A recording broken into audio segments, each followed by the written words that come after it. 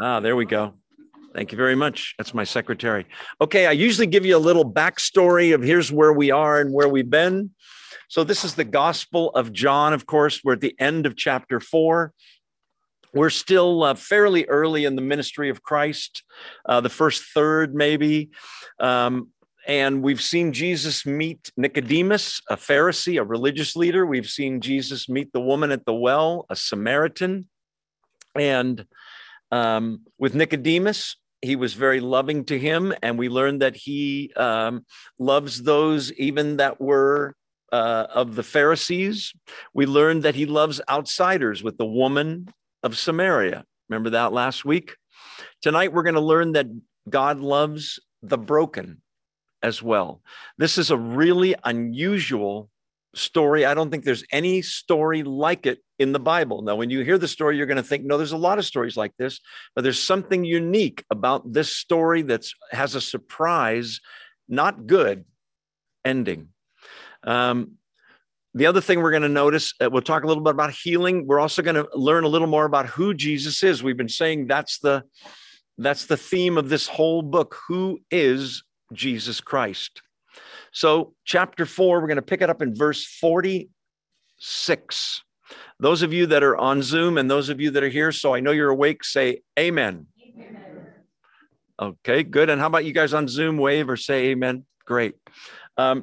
John chapter 4, verse 46. Once more, that's Jesus, visited Cana in Galilee, where he had turned the water into wine. There was a certain royal official whose son lay sick at Capernaum. That's about 15, 16 miles away. Walking, it would take quite a while to get there. A royal official, we talked about this story last week, but we're going to wrap it up this week. This is a guy who works for Herod, who's not a good guy. And this is a royal official, very powerful, probably wealthy guy. He's got a son that's very, very sick. So verse 47, when this man heard that Jesus had arrived in Galilee from Judea, he went to him and begged him to come and heal his son who was close to death. Out of options. This is a crisis situation. Verse 48. Jesus says, unless you people see signs and wonders, Jesus told him, you will never believe, or you simply won't believe. Where he is north of Jerusalem in Galilee, his home territory, where they receive him. We learned earlier in this passage, but they love to see the David Copperfield, the show, the signs. And they're forgetting that signs, which are miracles, signs and wonders, are all signs, meaning they point to something, right? Some aspect of his character, his power, his identity. So they just want to see the miracles for the miracles' sake. So it sounds a little cold when Jesus responds to this man whose son is sick and says, unless you people, it is you plural, so people is inserted there, but it is you all. Unless you see signs and wonders, you simply won't believe. The royal official, verse 49, just ignores that and says, sir, come down before my child dies. Crisis, faith. So he's expecting Jesus to come with him and walk the 16 miles to Capernaum, say some mumbo jumbo, maybe lay his hands on the child. This is the first in the Gospel of John, long distance healing. Verse 50. Go, Jesus replied, your son will live. Now, the most amazing thing about verse 50 is the second half. The man took Jesus at his word and departed. That's it. Go, your son will live. No, aren't you going to pray or wave your hand or do anything? He's Jesus. God created the world, speaking it into existence. Later in chapter 5, we're going to see Jesus's word is more powerful than we ever dreamed it was. But for now, he simply says, go, your son will live. No request for, can I have some proof? It's a real test of this man's faith. The man took Jesus at his word and departed. We've said last week that there's a common saying in America, which is if somebody doesn't believe you, you say, no, you have my word. I'll be there Thursday, or you have my word. I'm going to give you the rest of the money or whatever. We have in our hands, in our the Bible, God's word, right? Which means every promise in there is 100% trustworthy, because God, contrary to popular belief, there are some things God can't do. Did you know that? Well, he's all powerful. No, I know he is, but he can't lie, can't sin, can't break a promise, can't do it against his character. So we have God's word on it. The word that is so important in that verse 50. He took Jesus at his word and departed. When you and I have a crisis, do we go to the word of God, read the promises, and take him at his word and depart? Or do we spend a little time there and pray and then worry some more? Worry is the opposite of faith, we've said in this Bible study. Verse 51. While he was still on the way, his servants met him with the news that his boy was living. 52. This is where we left off. When he inquired as to the time when his son got better, they said to him, yesterday at the 7th hour, which Roman time starts at 6 a.m., 7 hours later, 1 in the afternoon, NIV has, the fever left him. You get the feeling from this that it wasn't from 104, it went to 103.8, and then they checked it again. It just left him, right? An instantaneous healing, simultaneous with when Jesus spoke the words, go, your son will live. Over there, had they had cell phones, he would have got the call, you won't believe what just happened, right? What's interesting is, well, let's keep reading and then we'll come back to this. Then the father, verse 53, realized that this was the exact time at which Jesus had said to him, your son will live. So he and his whole household believed. This was the second sign Jesus performed after coming to from Judah, to Galilee. Judah's where Jerusalem is, Galilee more the hick country where Nazareth is to the north. From the text and knowing how far it is away, if it was 1 in the afternoon, it would have taken time for the men to reach where this man was and time for the man to have walked a certain amount. Scholars say in the commentaries that, and you can't tell it from the text, but the man ran to find Jesus, right? It's a crisis. And that's okay. But what's astounding is he took Jesus at his word to the point that based on the time situation, he walked home. He didn't run home, meaning he just had faith. Every step was, it's going to be all right. He's going to be okay. Jesus said so, taking him at his word. The word of God, we call the Bible. We always say this, but it's true. It's the best-selling book in the history of the world. It's the best-selling book in the United States of America every single year. Why isn't it on the New York Times bestseller list then, Joe, or the Amazon bestseller list? They consider it a separate category and they don't count it. And I'll prove it to you. How many people here own at least 2 Bibles? See, I own more than 2, and so do you probably. I don't own any other book more than 2, right? Even if I wrote a book, I'd probably only have 1 copy. This is a long distance miracle, right? Does the distance matter? Could he have done it in Tokyo? Absolutely, right? But it's also a double miracle, because what happens? Well, the child gets healed, yes, and the man's heart gets healed, and of his sin, and he believes. Does he have the full orb perspective of who and what Jesus is and that he's going to die on the cross and rise from the dead? No, but he believes. And I believe once the Holy Spirit got a hold of this guy, when Jesus rose from the dead, he heard about it and believed even more, and it became even clearer to him. So it's a double miracle. It is long distance miracle. But we talk in terms of distance, but there's another long distance sense to this miracle, and that is not space, but time, because it's been 2,000 years and you and I still pray in the name of this carpenter from Nazareth, don't we? Does that matter how far or how much time? No, he's the same yesterday, today, and forever. Amen. The child is healed and has no idea what happened, but I want you to notice that the man goes from crisis faith, right? Please come and heal my son. To confident faith, takes him at his word and leaves. To confirmed faith, he's told, you won't believe it, at 1 o'clock yesterday, right? To, this is the best one, contagious faith. Look at verse 53 again. The father realized it was at the exact time which Jesus said to him, your son will live. So he forgot all about it. No, he believed and his whole household believed. Contagious faith.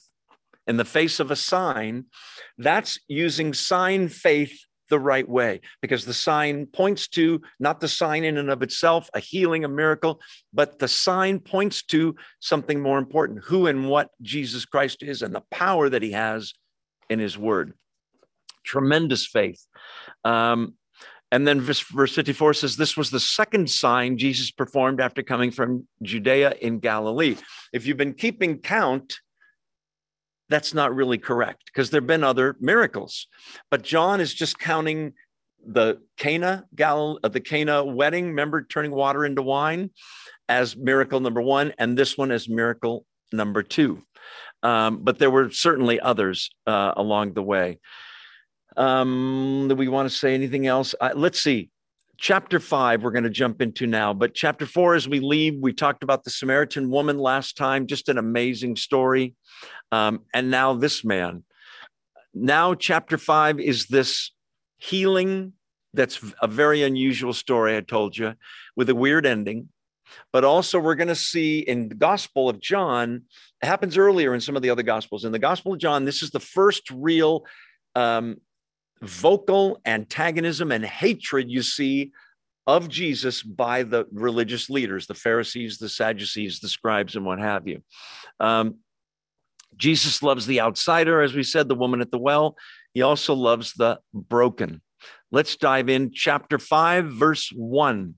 Sometime later, Jesus went up to Jerusalem for one of the Jewish festivals or feasts, same word.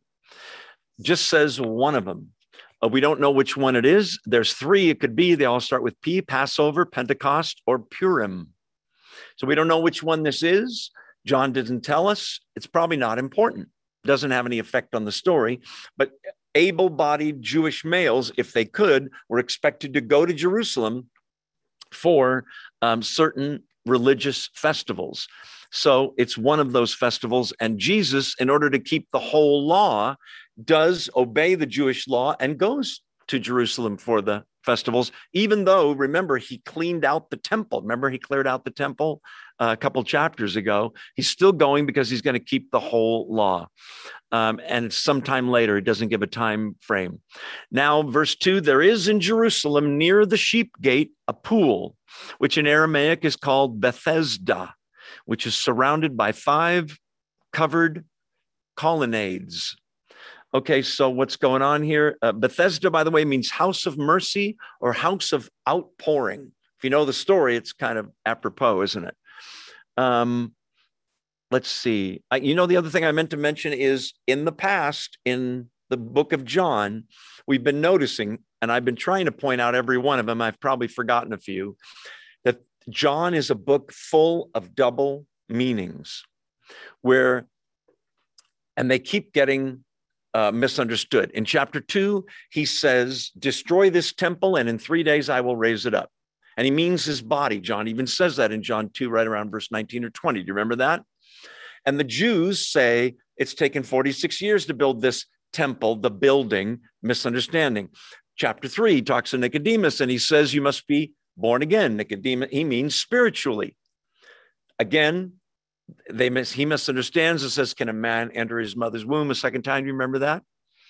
Misunderstanding. Chapter 4, the woman at the well. Remember? If you knew who it was that spoke with you, he'd give you living water. What does she say? You don't even have a bucket or a water pot. Come on, right? Pew, goes right over the heads of these people. Spiritual meaning versus physical meaning. I'm going to show you a place in this story that I think it happens again. I wanted to mention that before we dove in. Okay, so there is in Jerusalem near the sheep gate, north, side of the wall of Jerusalem was a pretty small sheep gate, part of the Jerusalem wall. Let's see. They have excavated this area and found this pool, which has 5 porches or colonnades in NIV. They found the actual pool where this was. Have any of you seen the series The Chosen, which is the life of Christ? You can get the Chosen app or watch it on YouTube. Season 1, 8 episodes. Season 2, I think there's 5 or 6. They have this exact story in one of their episodes. Let's see. Verse 3. So there's a pool with 5 porches or covered colonnades. Verse 3, here a great number of disabled people used to lie, the blind, the lame, the paralyzed. So I want you to picture this situation, if you will. All kinds of extremely ill people. And he only gives 3 examples here, people that are blind, lame, paralyzed. I'm sure there were deaf people or 100 other ailments, right? They're all lying around there.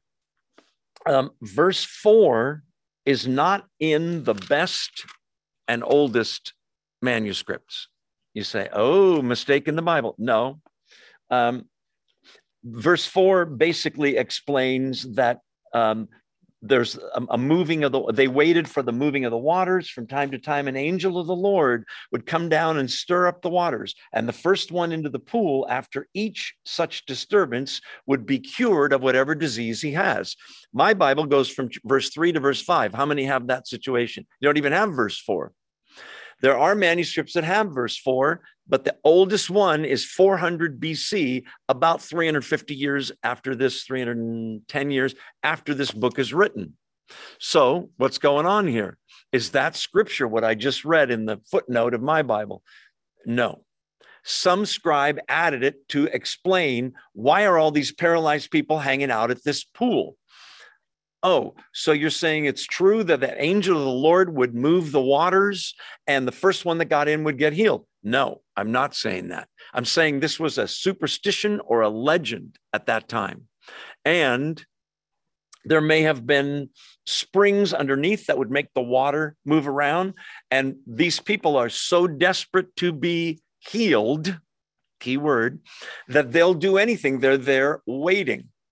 And so the legend was, whoever maybe there's 300 people, 400 people, 20 people, however many, they're all so sick, paralyzed, lame, blind, and they're waiting day after day after day because the healing is the thing.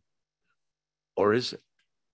And if by chance the waters bubble, move, or the wind blows the water a little, there's a mad, chaotic scramble of all these paralyzed and sick people and blind people trying to get into the water. The legend was the first one in gets healed. I don't think it's true. Most scholars don't either. But these people are so hopeless, it's like a lottery ticket. It's better than nothing. You never know. And they're there. Okay, do you got the picture? Kind of a very sad scene. Let's see. So let's see on the notes if I have anything astute to say. Not really. No, let's move on. So yeah, we already talked about that. The weird thing about this whole concept is if there's a bunch of sick people, some much sicker than others, let's say this guy's got one paralyzed leg, but he can hop on the other leg. This guy's got 2 paralyzed legs and he's blind. What I'm getting at is, if this was true, it's pretty unfair because the sickest person would never be the first one in, would he? Right? It would be, in a way, the least sick person, right? Who can see, because if you're blind, you're at a disadvantage. And the person that could be mobile and jump in first. But boy, they must all be jumping in as well. If there's any kind of movement. The least needy person would probably be the one to get in first. And then imagine the disappointment when he crawls back out and he's not healed. He's wet, but he's in the same condition he was in before. Enter Jesus Christ. Verse 5. One who was there had been an invalid for 38 years. Well, that's a long time. We don't know how old this guy is. If he's 48, he was 10 when whatever happened happened. Maybe he's 38, and from birth, he's had some greatly debilitating disease, some kind of an invalid, a paralyzed person. 38 years. We're going to see Jesus single this guy out of all those people. And we'll talk more about that in a second. But this guy he's got a kind of a hopeless situation. We don't know how long he's been at the pool hoping for a break, but 38 years he's been sick. Jesus is going to make the first move and ask a really weird question. Verse 6. By the way, if you don't have a Bible and you're here, there's some on that back table by the door. Verse 6. When Jesus saw him lying there and learned that he had been in this condition for a long time, 38 years, Jesus asked him, do you want to get well? Do you want to be made whole? I think King James has, doesn't it? Anybody have King James? Do you want to be made whole? Do you want to be healed? Okay, like in our culture, we would say, well, duh, right? Why else would he be here? Of course he wants to be healed. But the question is not rhetorical. Listen, it's not just for the sake of asking the question. In my opinion, there's a lot going on here. Okay, number one, if you know anything about that culture, there were those people who were invalids who couldn't work, obviously, so they were beggars. And some beggars could make a decent living begging and kind of didn't want to get well because you're going to ruin my livelihood. I'm making $350 a day begging. I'm making up the number, of course. And that would ruin everything. I haven't worked for 38 years, but probably these people want to get healed. Why are they at the pool? Maybe it's a good place to beg. Okay. Do you want to get well? Do you want to be healed? Do you want to be made whole? We're going to come back to that question, and I'm going to postulate for you now. That's the word with the double meaning. Remember? Double meanings. Living water. You must be born again. Destroy this temple. Double meanings. Jesus is always thinking much more deeply, spiritually. Everybody's taking him on the surface. We all did just now, didn't we? Do you want to be healed? Oh, you mean make his legs well. Does he? Let's see. So Jesus sees him there. What's interesting is verse 6 says he learned that he'd been in this condition for a long time. Does that mean somebody told him? See that guy over there, 38 years he's been sick? I don't think so. I think the Holy Spirit told him. I think God told him. I think he's eternal God and omniscient, and I think he knew. Remember the woman at the well? He knew about her whole marital status and 5 husbands you've had. You got number 6 you're shacking up with. Remember all that? Not right. Jesus sees him. He asks the question, do you want to get well? Jesus takes the initiative. Notice the man doesn't say, hey, please heal me. Verse 7, sir, the invalid replied, I have no one to help me into the pool when the water is stirred. While I'm trying to get in, someone else goes down ahead of me. Okay, what's going on here? Number one, he's telling him the truth, right? But I want you to notice the man is taking it at the physical level. In a way, you can't blame him. We're going to learn as we go through this story, the man does not know who Jesus is, doesn't know the name Jesus, doesn't recognize Jesus, probably hasn't been to where he's been preaching or doing miracles. He can't get around, right? He does not know Jesus. I'm going to tell you that I think the man has zero faith. I'll show you one place where he might have just that much, but not much. So the man takes him at the physical level. Notice that the man blames his failure on others. And rightfully so, in a way. I got nobody to help me. I have no man, King James says. Loneliness is a big problem in our country. Do you know that? More this year, the last year, COVID and everything, than ever before.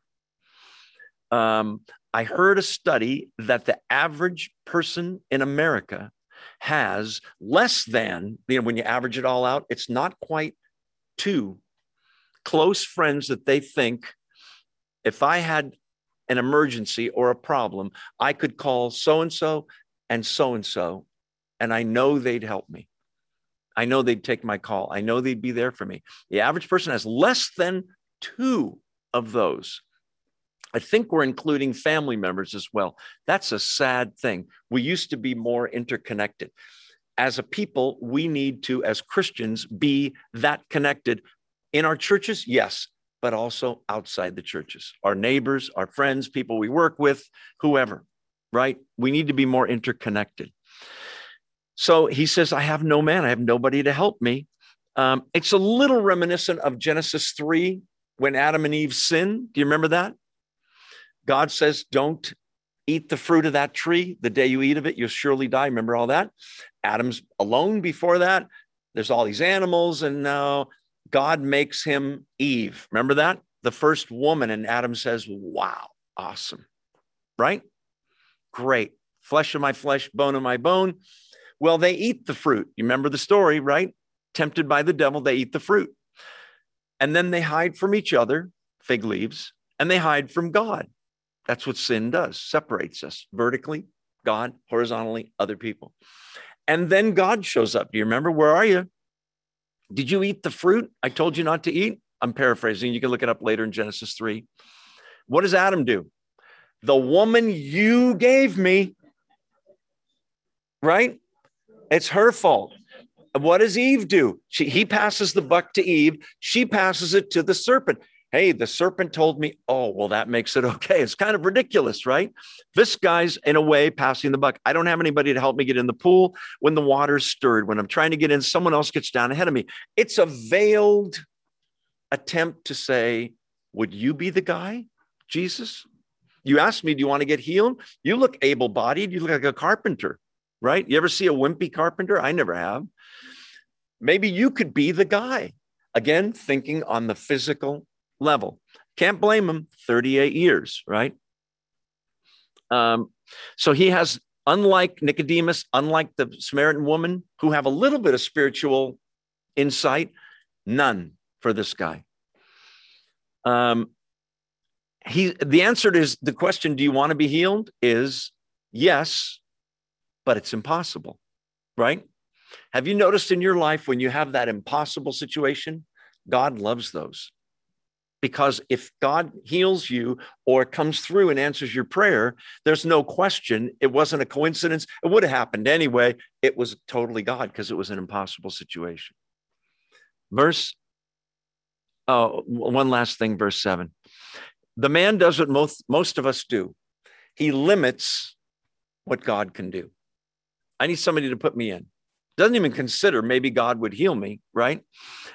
J.B. Phillips wrote a book, I think it was the 60s, maybe early 70s, little book called Your God is Too Small. Anybody have heard of that book? It's all about how we limit God and what we think he can do, and we don't even pray for things that, well, that would be impossible. And we're dealing with the creator of the universe. Verse 8, Jesus speaks. Then Jesus said to him, get up, pick up your mat, and walk. Again, no fanfare, no magic potions, no waving of the hands, no speaking in tongues or anything. Just says, get up. Jesus's words have power. Again, that's going to come back later in this chapter a lot. But notice that he wasn't asked to heal the guy, and that he asked the guy to do something that was impossible, right? Get up. What? You're telling a paralyzed guy to get up? Pretty ridiculous, unless we're dealing with the God of the universe. Get up, verse 8, pick up your mat and walk. A mat, it says bed in some translations. You're picturing a bed with a headboard, 2 mattresses, and forget all that. It's a mat, a roll-up mat kind of thing. Okay, got the picture? Not real heavy. This guy's very poor. He doesn't have a nice mat anyway. But to pick up the mat is very important. We'll see in a second. You probably already know where I'm going with that. He challenged the man to believe him for the impossible. Is God doing that with anybody here? Where you know God, what his word says, and you're going, it just doesn't seem possible. Unlike a lot of other healings, especially in the Gospel of John, John's key word in the whole gospel is the word believe. Whenever anybody believes, John always says, the faith of so-and-so made the difference. You read this whole story 20 times, you'll never see that here. Go, your faith has made you well. Remember that in the Synoptic Gospels? Doesn't happen here. It's a very unique healing. We'll get to why in a second. Let's talk about healing for a second. You heard me pray. Most of the prayer requests were for physical healing, right? Some were for salvation or other things. So is healing guaranteed in the atonement of Jesus Christ for Christians? Translation: do all Christians get healed? Answer: yes. What? You know me, I'm not. She's pointing up. Eventually, finally, you're headed for an awesome, awesome destiny. Do you realize that? Your future, I don't care how bad your life is right now, your future is absolutely glorious.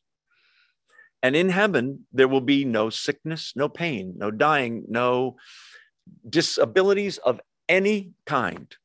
So in that sense, do all Christians get healed? Now you're going, oh, I thought he was going to be a faith healer now, and we're going to take some donations. No, that's not where I'm going. Listen. Okay. Part of what makes people wonder, and that's why I asked it the way I did, is that in the Bible, you see Jesus meet deaf people, blind people, dead people, possessed people, paralyzed people, and he just heals. There's places in the Gospel of, I think it's Mark, where he says there's all these people coming to him, and he healed, ready, them all. And you're at home in bed with a fever, or you can't move your leg, or can't see, and you're going, why not me, Lord? Does God, when we pray, always heal us? No, not in this lifetime, right? Sometimes he does. If I didn't believe it, I would have skipped all those prayers. Well, that's all hopeless. They can't be healed. I don't believe that. However, God is sovereign. And there are cases in the Bible where holy men of God were sick. And they prayed for healing, and God said, no, I like you just the way you are. Paul has a thorn in the flesh, some physical ailment. I know there's people saying it's his eyes. He had malaria. He had this problem. He had that. We don't know what it was. Some physical ailment. In 2 Corinthians 12, he asks the Lord 3 times, please heal me. I'm sure he's reasoning with God. I can be more of use to you. If I'm healed, I can do more. I can visit more, plant more churches. Come on, come through. And God says to him, basically Joe's translation, no. My strength, God talking to Paul, is perfected in weakness. I like it when you're weak and dependent on me, Paul, because Paul might be tempted to get a big head. He goes up to the heavens. Remember all that? Heals people. He's got a tremendous ministry. Writes all kinds of books of the New Testament, right? Timothy, holy man of God, younger, pastor. Paul tells him in one of his letters, Timothy, remember, take a little wine for your, wait for it, frequent stomach ailments. Anybody here have frequent stomach ailments? We have people in our family that do. Why doesn't Paul say, just name it and claim it? Name your healing, Timothy, and you can have it. Because that's not the way it works. It's not me that can name it and claim it. It's God that can do that. I trust God that his will be done. Central phrase in the Lord's Prayer, right? Thy will be done, thy kingdom come. Can God heal? Yes. Might he heal you or me? Yes. In the Bible, it talks about elders anointing the sick Book of James, I believe, with oil and the prayer offered in faith, the man, the person or woman or child may be healed and they may not.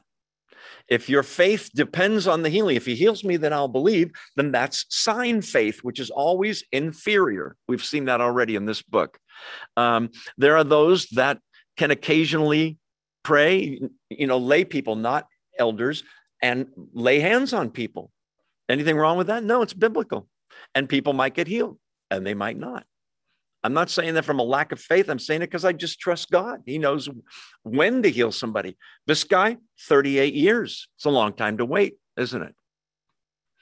There are people that occasionally have the gift of healing. I have to tell you the truth. I am extremely skeptical about that. I always want to grab those people and go, let's go to Children's Hospital. Let's go and empty the place out one room at a time, man. We can do a floor in half an hour. How fast can you talk? I don't know. But I'm extremely skeptical.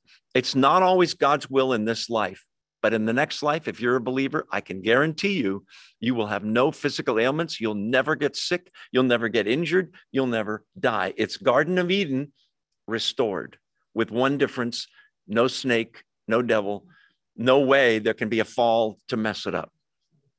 So the man, Jesus says, get up, pick up your mat and walk. Now, verse 9 is surprising because if I'm the man, I've been paralyzed 38 years and you say, get up and walk, it wouldn't say at once. If it was me, I would think, who is this nutcase? Does he not know my situation? At once, verse 9, the man was cured. He picked up his mat and walked. What an incredible thing. I think he danced. But here it comes, the controversy. The day on which this took place was a Sabbath. What's that? Sabbath. Old Testament, it's one of the 10 commandments, right? The Sabbath day. This goes all the way back to Genesis, the creation. Remember, God creates the world in 6 days. By the way, it's a model for us. Why do you say that, Joe? Because God could have created the world in 6 seconds and had time left over to have a sandwich, right? He didn't need 6 days, but he created the world in 6 days, and God rested on the 7th day, right? You've all heard that? Was he exhausted from all that creating? Like, whew, I need a nap. God doesn't sleep or get tired. Okay, we're going to see that in a second. He rested as a model for you and me because some of us are workaholics and we would work 8 days a week, to quote the Beatles, right, Susan? We would work 8 days a week if we could. God knows for our mental and physical health, we need to rest. It's not just rest from work. It is rest that is involved with worship and appreciating and loving God and the things of God. Family, all of that is involved. So the day this occurs is the Sabbath. God in his word has said to the Jews, don't work that day. Okay? What most scholars think he meant was, are you a plumber? Don't do any plumbing on the Sabbath. Okay. Are you a doctor? Don't do any surgeries or don't see any patients. Are you mow lawn? Are you a gardener? Don't garden on. Are you a fisherman? Don't fish on the Sabbath. It's tempting because you can make more money. It's one more day to work. Don't work.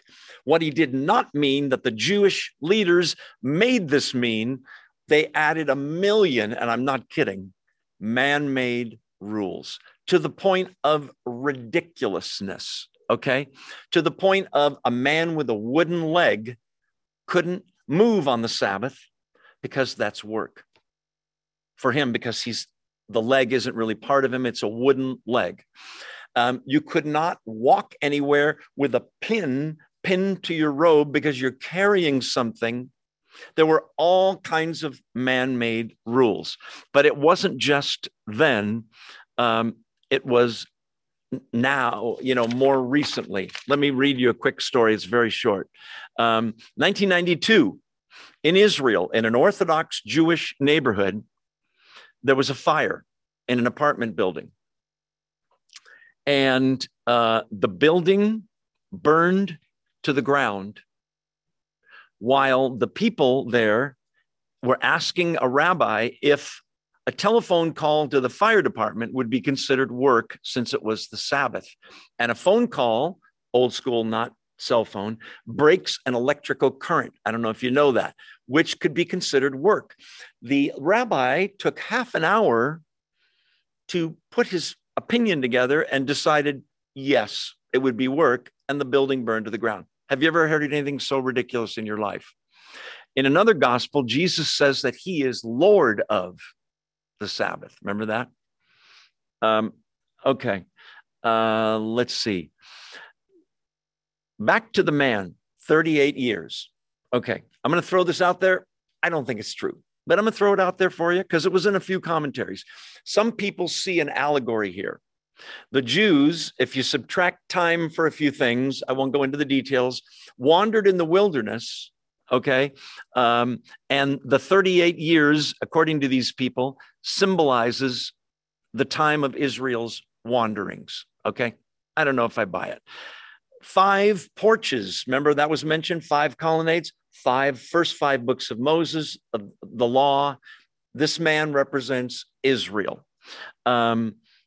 The water represents cleansing or baptism. I don't know. Here's the one I like. I think this one's true. Sin paralyzes.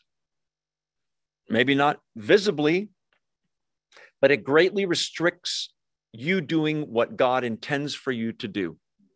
Sin, we already said, creates distance between, separates people horizontally and people from God vertically. Sin is the barrier that prevents God from showing up and hanging out with us, right? One day, sin will be dealt with completely in heaven, and he will, dwells with his people. Remember all that? Okay, so it's the Sabbath. And so the question is it a sin to heal on the Sabbath? And is it a question to roll up your mat and carry the mat on the Sabbath? Biblically speaking, the answer is no. Does the man make a living carrying his mat? No. In other words, he's not a gardener that's going to go garden, right? He's just going to pick up his mat. Jesus tells him to do so, and he does. At once the man was cured. Verse 9, he picked up his mat and he walked. The day on which it took place was a Sabbath. Verse 10, and so here they come. The Jewish religious leaders, almost always in the New Testament, they are hypocrites, legalists that strain at the least little commandment they can nail you on, and they miss the whole point spiritually. What is the point? A miracle just occurred, right? A guy that was paralyzed 38 years, you can't say, well, it was just a recent thing. It would have cleared up anyway. 38 years, come on. Verse 10, so the Jewish leaders said to the man who had been healed, it is the Sabbath, but praise God that you're able to walk. Oh, no, it doesn't say that, does it? It's the Sabbath. The law forbids you to carry your mat. The whole miracle went right over their heads. It's astounding. Not praise God. How did this happen? Did you get into the water first? All they're concerned about is their man-made Sabbath laws. The man is not working. He's not breaking the law. Verse 11, remember the passing of the buck? But he replied, the man who made me well said to me, pick up your mat and walk. Translation, he told me to do it. It's his fault. Kind of turning on Jesus, right? Instead of protecting him as if Jesus needed protection. The man who healed me, the fellow who, said, pick up your mat and walk. By the way, he didn't have to do that. But the picking up of the mat indicates full healing. Keep in mind, somebody paralyzed 38 years. If you know anything about, we have Dave's here who's a paramedic, and some of you also may have medical knowledge. Somebody paralyzed 38 years. If there was going to be a healing, there would have to be months, if not years, of physical therapy, learning to walk with a walker and those little bars you can put your weight on, and then eventually a cane and maybe a brace on the leg, and instant healing, right? No rehab time. Get up and walk, carry your pallet and walk. We don't know whether his legs and his arms are paralyzed or just his legs, but it's a miracle. What do the Jews want to do? Condemn the guy for carrying a mat on the Sabbath. What's the penalty in Judaism, man-made rule, for carrying your mat on the Sabbath? Death, stoning. Whew. Do you see why he cleansed the temple? See how far off from the truth the Jews had gotten? So he passes the buck and said, the guy that made me well, the guy that healed me, said, do it. Verse 12, what I'm expecting is what they say. So they asked him, who is this fellow who told you to pick it up and walk? That's not what I would have said. I would have said, who's the guy that healed you?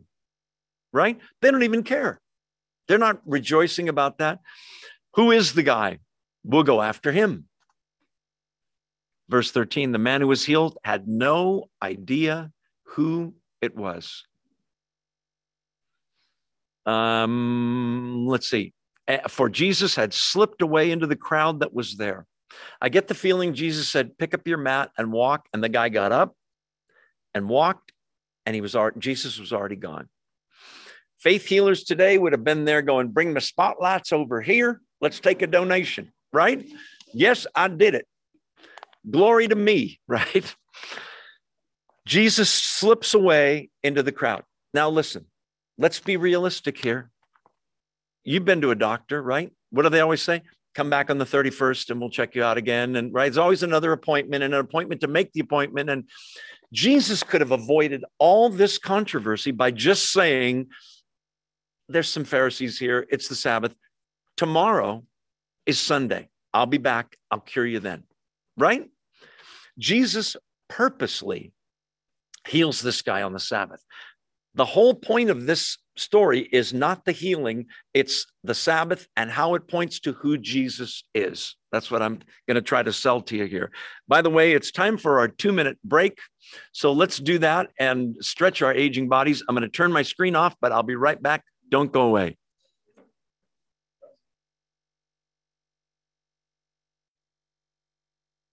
There we go. Recording in progress. Smile. All right, we're back from our 2-minute break. Okay, so there's going to be a controversy because it's a Sabbath. Let's see. He could have waited. Yeah, we already talked about that. So they want to know, verse 12, who is the guy who told you to do this, right? The guy is no hero. He blames it on Jesus, right? We already talked about that. So to the religious leaders, who is Jesus? The guy that broke the Sabbath. Who is he to the crippled guy? The dude that healed me. That's it, right? I got what I wanted. Or did he? Was he healed? We'll come back to that. You already probably know where I'm going. Notice also Jesus slips away. Meaning what? There was a lot of crippled, injured, sick, lame, blind people there. Could have healed them all. Could have healed half of them. Chose to just heal this one dude and slip away. God's plans, God's knowledge, not ours. We already talked about that. Let's keep rolling, shall we? Are you still awake on Zoom and here? Say amen. Amen. Okay, good. So who is the man who told you to pick up your pallet and walk? Verse 13, the man was healed, had no idea who it was. Verse 13, Jesus had slipped away into the crowd that was there. Verse 14, later, what I'm expecting is the man found Jesus. Wasn't looking for him. Later, Jesus found him at the temple and said to him, now here comes the shocker. See, you are well again. Stop sinning or something worse may happen to you. Wow, that came out of left field, right? The poor man, 38 years. Now we learn that in some way, sin was connected with the man's condition. Are you saying that the reason he was paralyzed was because of some sin? Yes, I am. Is that always the case? No. How do you know that? Flip over John chapter 9 with me for a second. John chapter 9. John chapter 9, are you still there? Verse 1. As he went along, he saw a man blind from birth. Got the picture? His disciples, verse 2, asked him, Rabbi, which means teacher, who sinned, this man or his parents, that he was born blind? This sounds a lot like Hinduism to me, right? Where somebody is getting punished here. That's why he's blind. In Hinduism, it's the dude himself. In a previous life, he was so bad, he's being punished. In fact, in Hinduism, Vic will tell you, it's not allowed for you to help him because you're messing up karma. He's paralyzed for a reason, blind for a reason, poor for a reason. Leave him alone. It's karma. It's coming back to him. Leave him alone. Previous life. So the disciples asked Jesus about the man born blind, chapter 9, verse 2. Who sinned? Why is he blind? Was it him? Which as a baby born, he'd have to sin in the womb, right? Because we don't believe in past lives, right? Or was it his parents? Is that why he's blind? Jesus, verse 3. Neither this man nor his parents sinned, but this happened so that the work of God might be displayed in his life. And he goes on. Go back to chapter 5.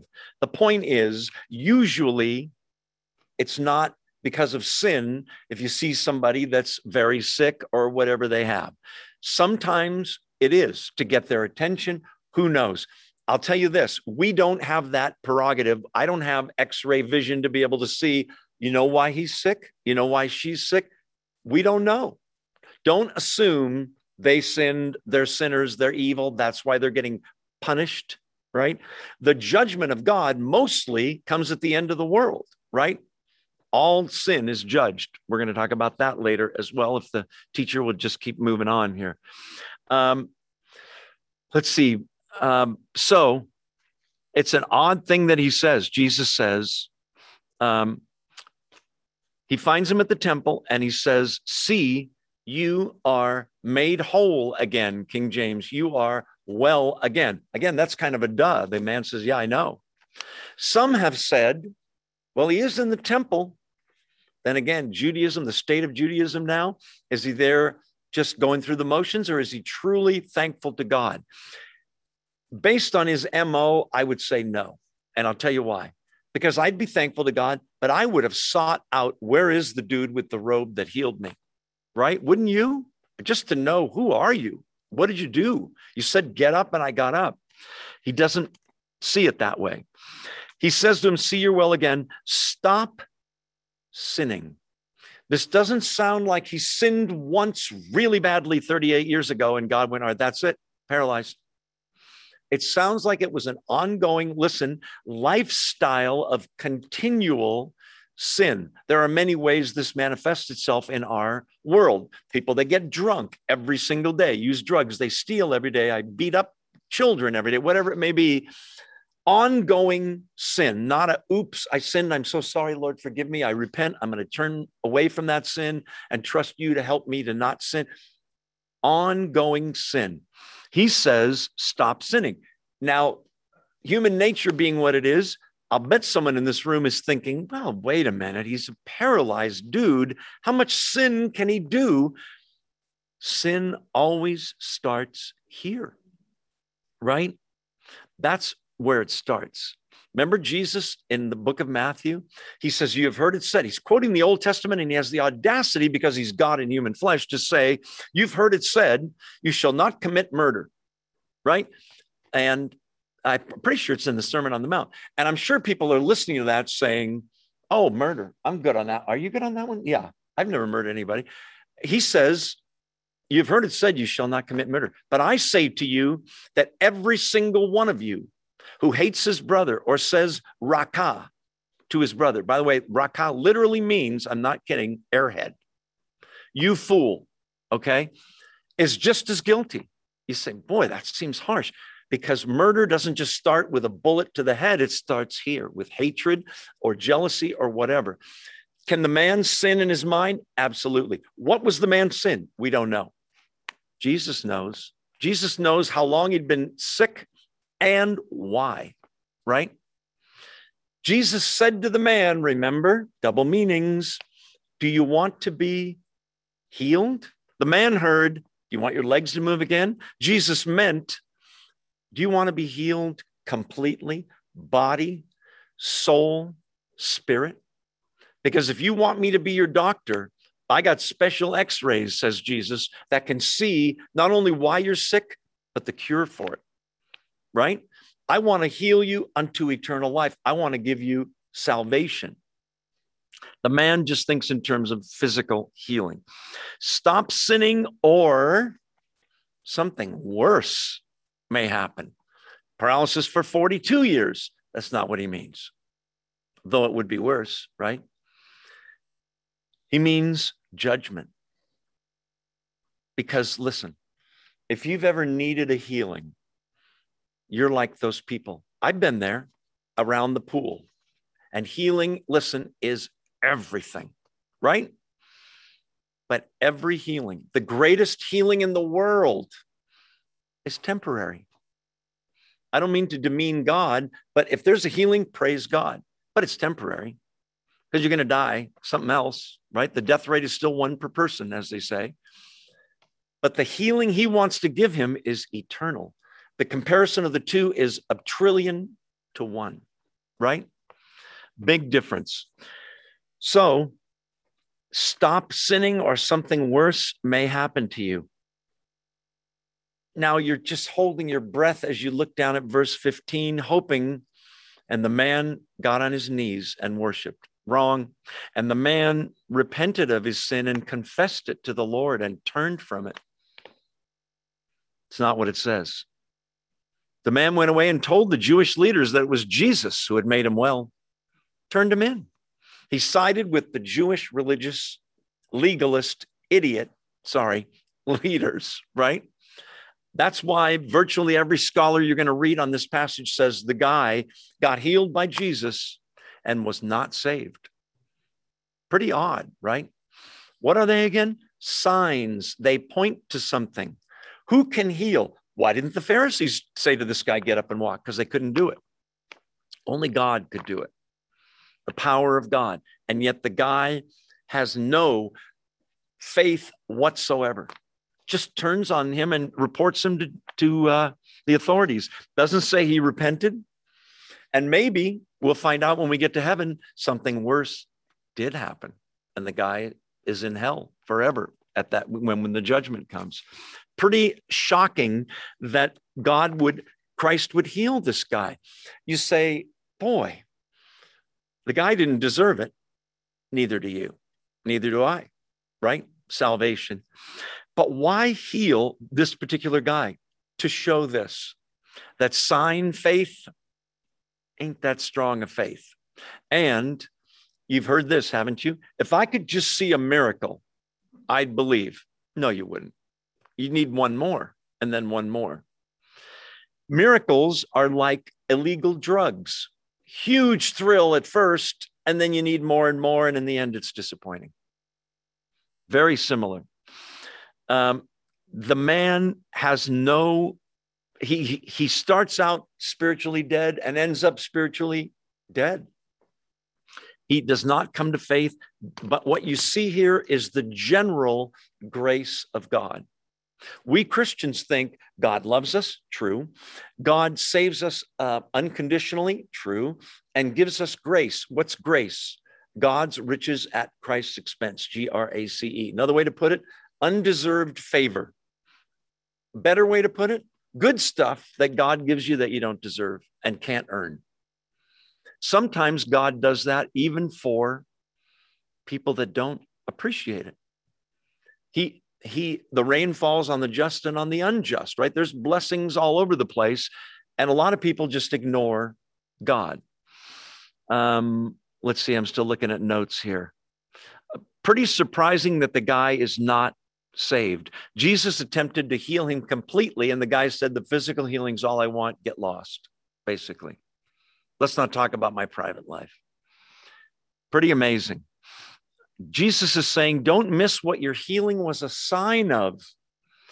That the sickness that began, by the way, in the Garden of Eden. Before Adam and Eve sinned, there was no sickness, no disease, no paralysis, no death, nothing bad.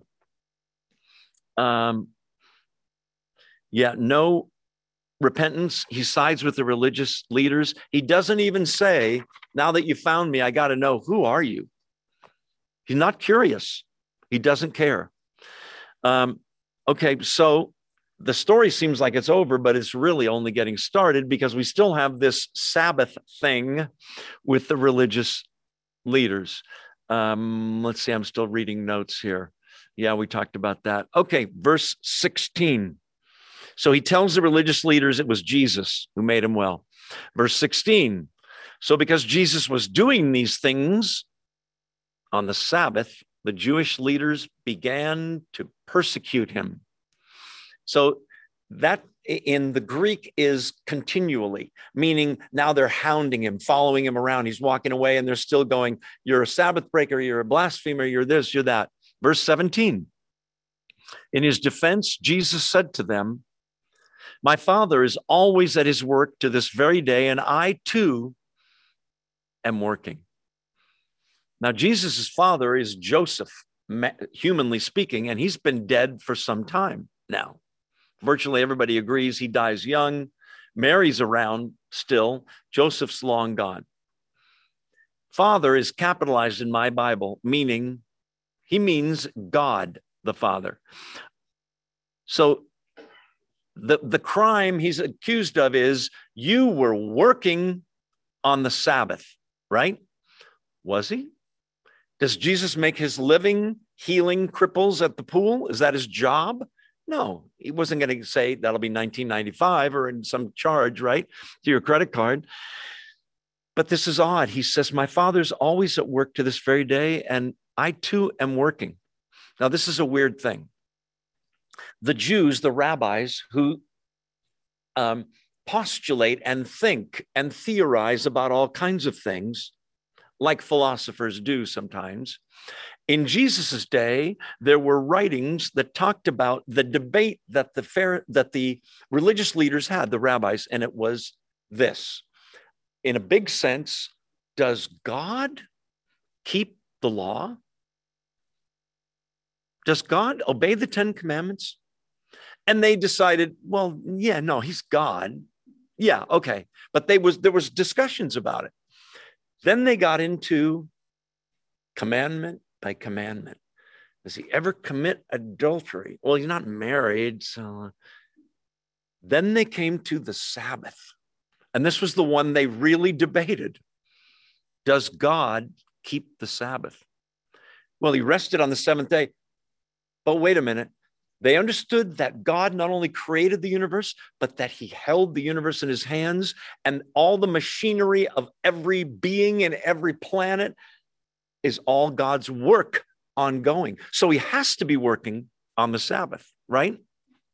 Does God answer prayer on the Sabbath? Yeah, of course. So they decided God keeps 9 out of the 10 commandments. But he doesn't have to keep the Sabbath, because if he let the universe go for one day, Pluto would slam into Neptune, which would hit Jupiter, and it would all be over, right? No, I'm not an astronomer. But anyway, so Jesus says, he's implying what I just explained to you. You know how you Jewish religious leaders know that God works on the Sabbath? That's my Father you're talking about. He works on the Sabbath. My Father is always at work to this very day, the Sabbath. And I too am working. Translation: the same exemption you experts give God for not having to keep the Sabbath is mine, because by inference, I am who? God. Whew. Heavy duty, right? That's what his point is. For this reason, if you think I'm wrong, read verse 18. They tried all the more to kill him. Why? Because not only was he breaking the Sabbath, but he was even calling God his own Father, making himself equal with God. Now, in Judaism, that's a huge deal. It's called blasphemy, right?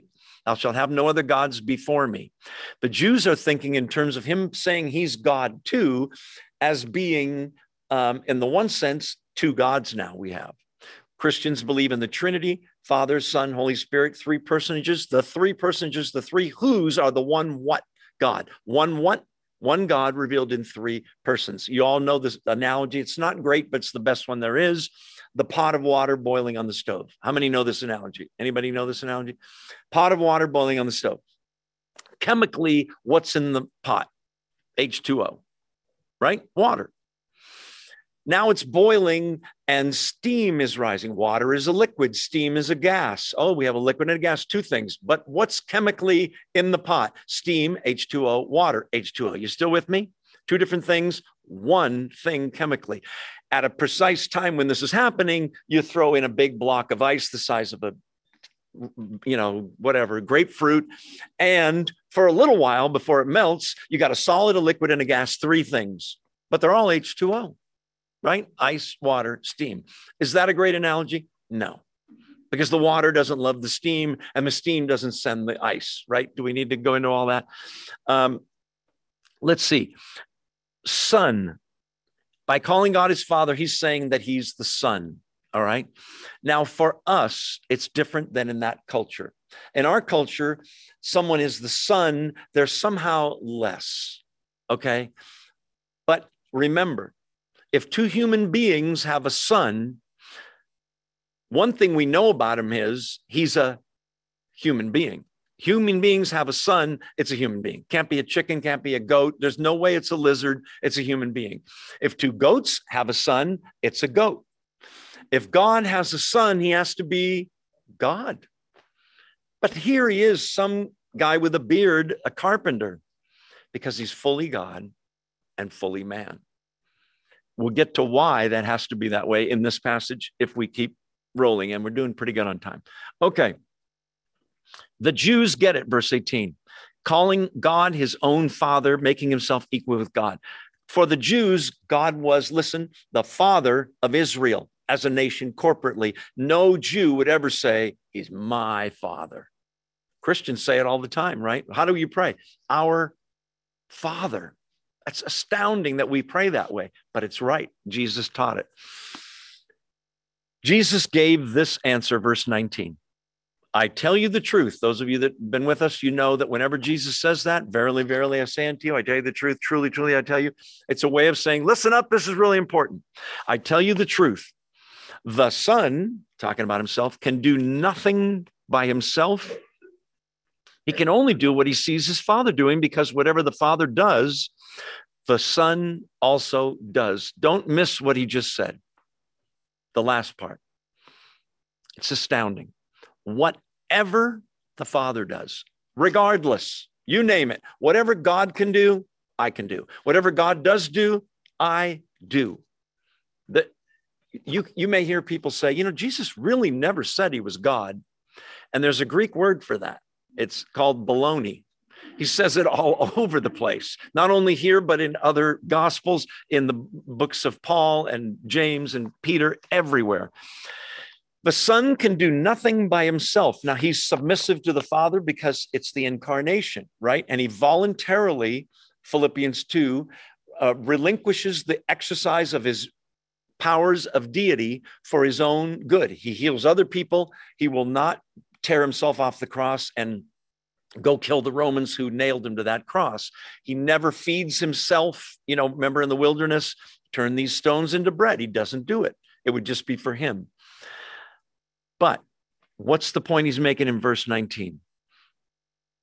To paraphrase, he's saying this.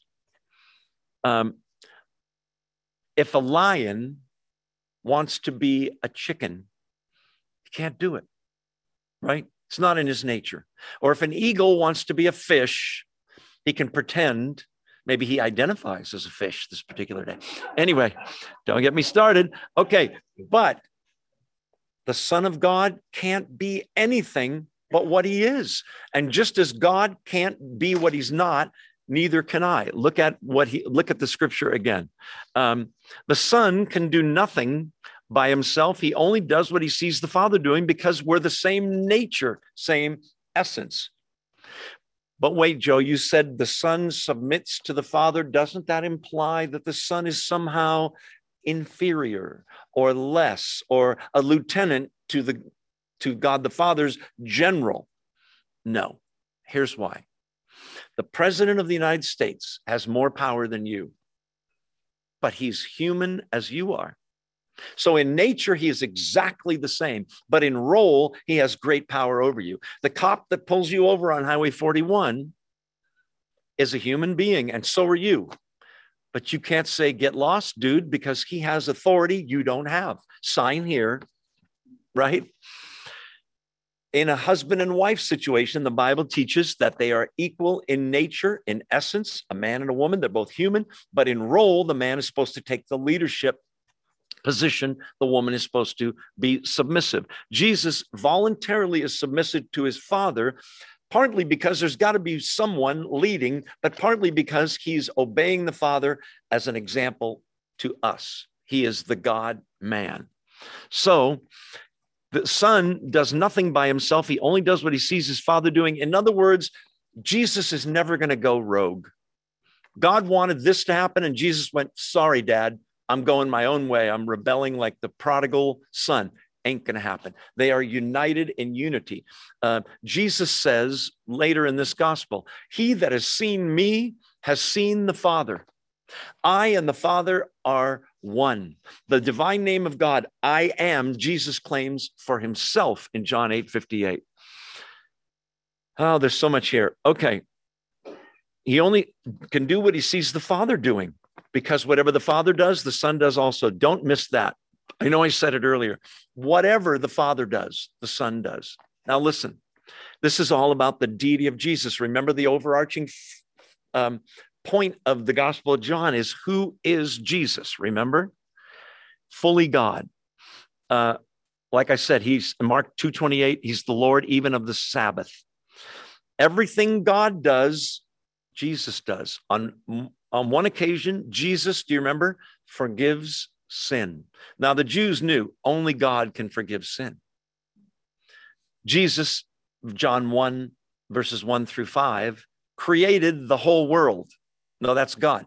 Jesus created the whole world. Colossians 1, right around verse 15, too. Let's see. Only God can give life and raise the dead. Jesus does all those things. So we'll talk more about that as we go, but we're getting late on time. So let's keep rolling. I'm looking at all my notes. There's so many. Yeah, we talked about that. God doesn't need rest or sleep is Psalm 121, by the way. The God who keeps Israel shall neither slumber nor sleep. We already talked about that. Yeah, and we talked about that. Verse, let's see, 20. For the Father loves the Son and shows him all he does. Yes, to your amazement, he will show him even greater things than these. Okay, why is that in there? The Father loves the Son. A couple reasons. Number one, it's not coercion. God the Father doesn't have a gun to God the Son's head saying, you better obey. It's a loving relationship, but the Son loves the Father. He wants to obey. Okay, they're in absolute unity. There is nothing that the Son and the Father disagree on. Nothing. The one time there was almost something is in the Garden of Gethsemane. Do you remember? Father, if it's possible, take this cup from me. Yet, not my will, but your will be done. Absolute unity.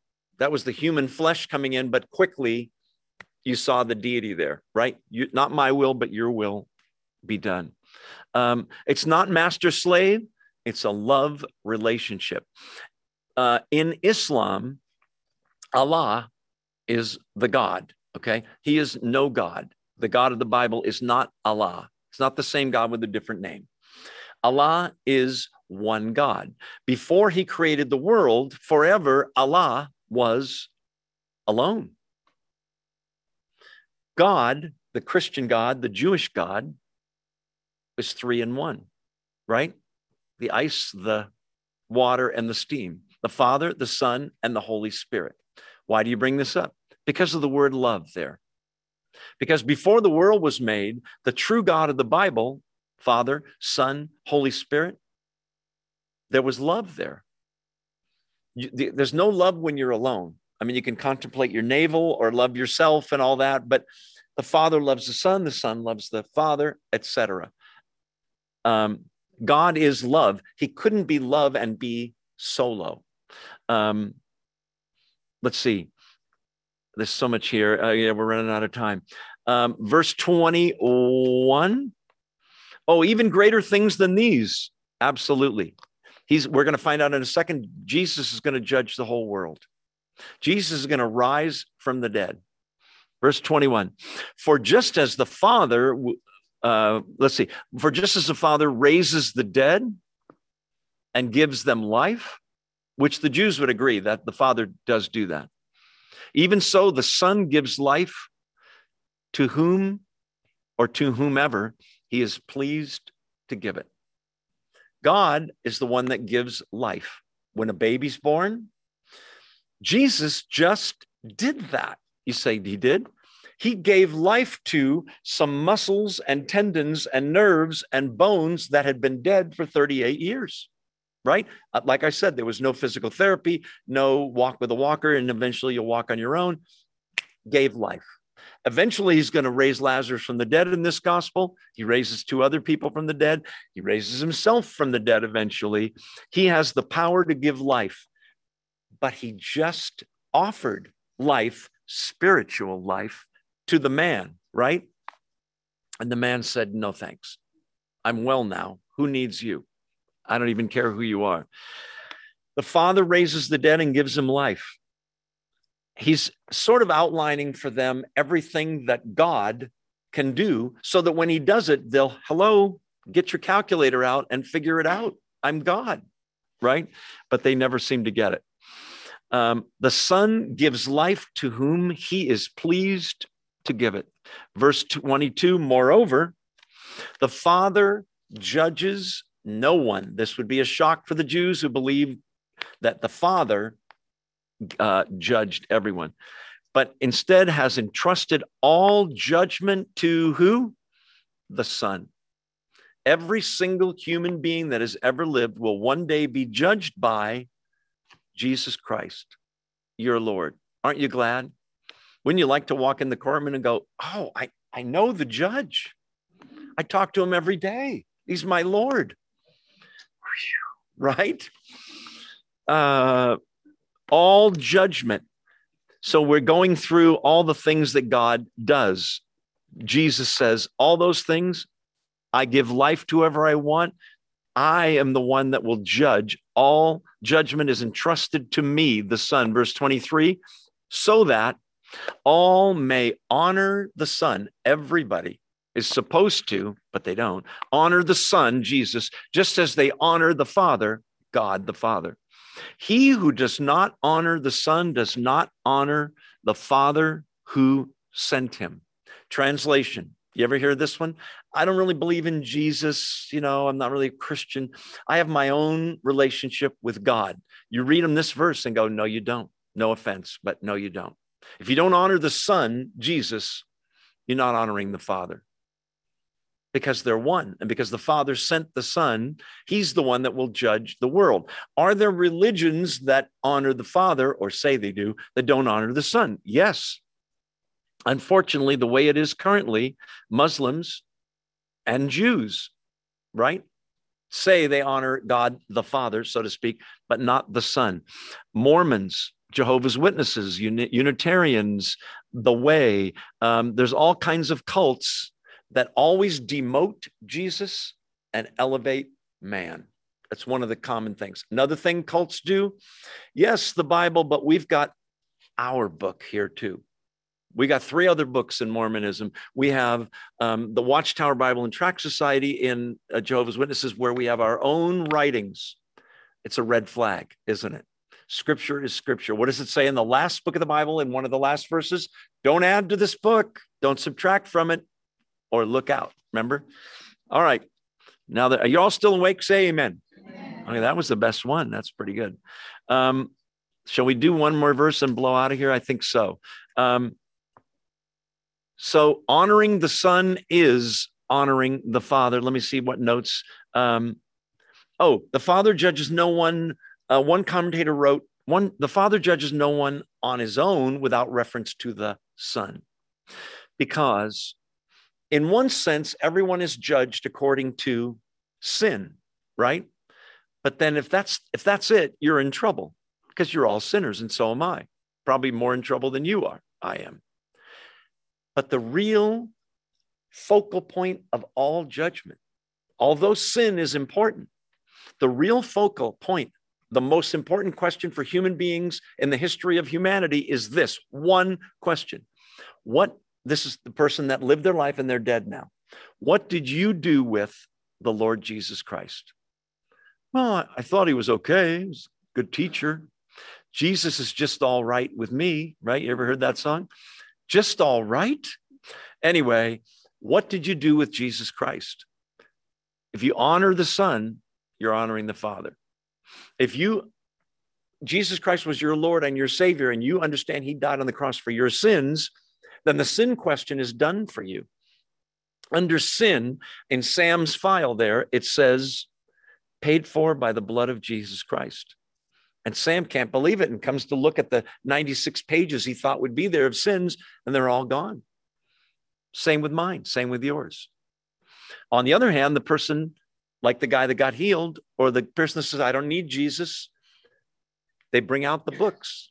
Next week, we'll talk about judgment. We didn't get there this week because the teacher is kind of a babbler. But anyway, I hope you'll come back and we'll continue.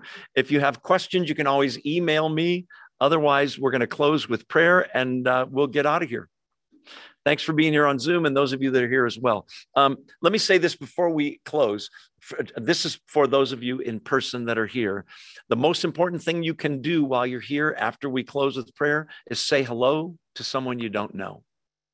Very important. Why? Because churches, Bible studies get cliquey. And I only say hello to the 3 people I know and the 2 guys over there. And that's not good. In fact, I suggest that you sit somewhere different every time you're here. That way you'll have to meet new people, right? Shall we close with prayer? Now that I made you all feel guilty, let's pray. Heavenly Father, thank you for this time we could be in your word, and what an awesome and surprising end to the story. And just like that paralyzed man, God, you sought us out. You healed us truly, physically, somewhat, but spiritually. And in an eternal spiritual way, you have made us whole, and we're so grateful. We all have a long way to go, God, but unlike him, help us to always believe, draw near to you, and investigate you more and more. We want to know who you are and pursue you as you pursued us. Make us mindful of the fact that our conduct does matter, even more now that we're believers. Help us to see our sin the way you do, and unlike the paralyzed man, repent where you show us our sin, and help us to read your word and believe it. We have your word. Help us to be like that dad that heard Jesus's word and took him at it and started walking. Let your word challenge us, God. Help us not to create our own God who always agrees with us, but help us to listen to the biblical God who can disagree with us and challenge us, God. We invite that. Thank you that we have as a present possession eternal life. We'll see that more next week. Use each of us for your glory. Thank you for this time and for Zoom and for your Bible study. We give you praise and glory. In the name of the Lord Jesus Christ, we pray. Amen. Thanks, everybody on Zoom and everybody here. I'm going to turn my screen off. See you next week.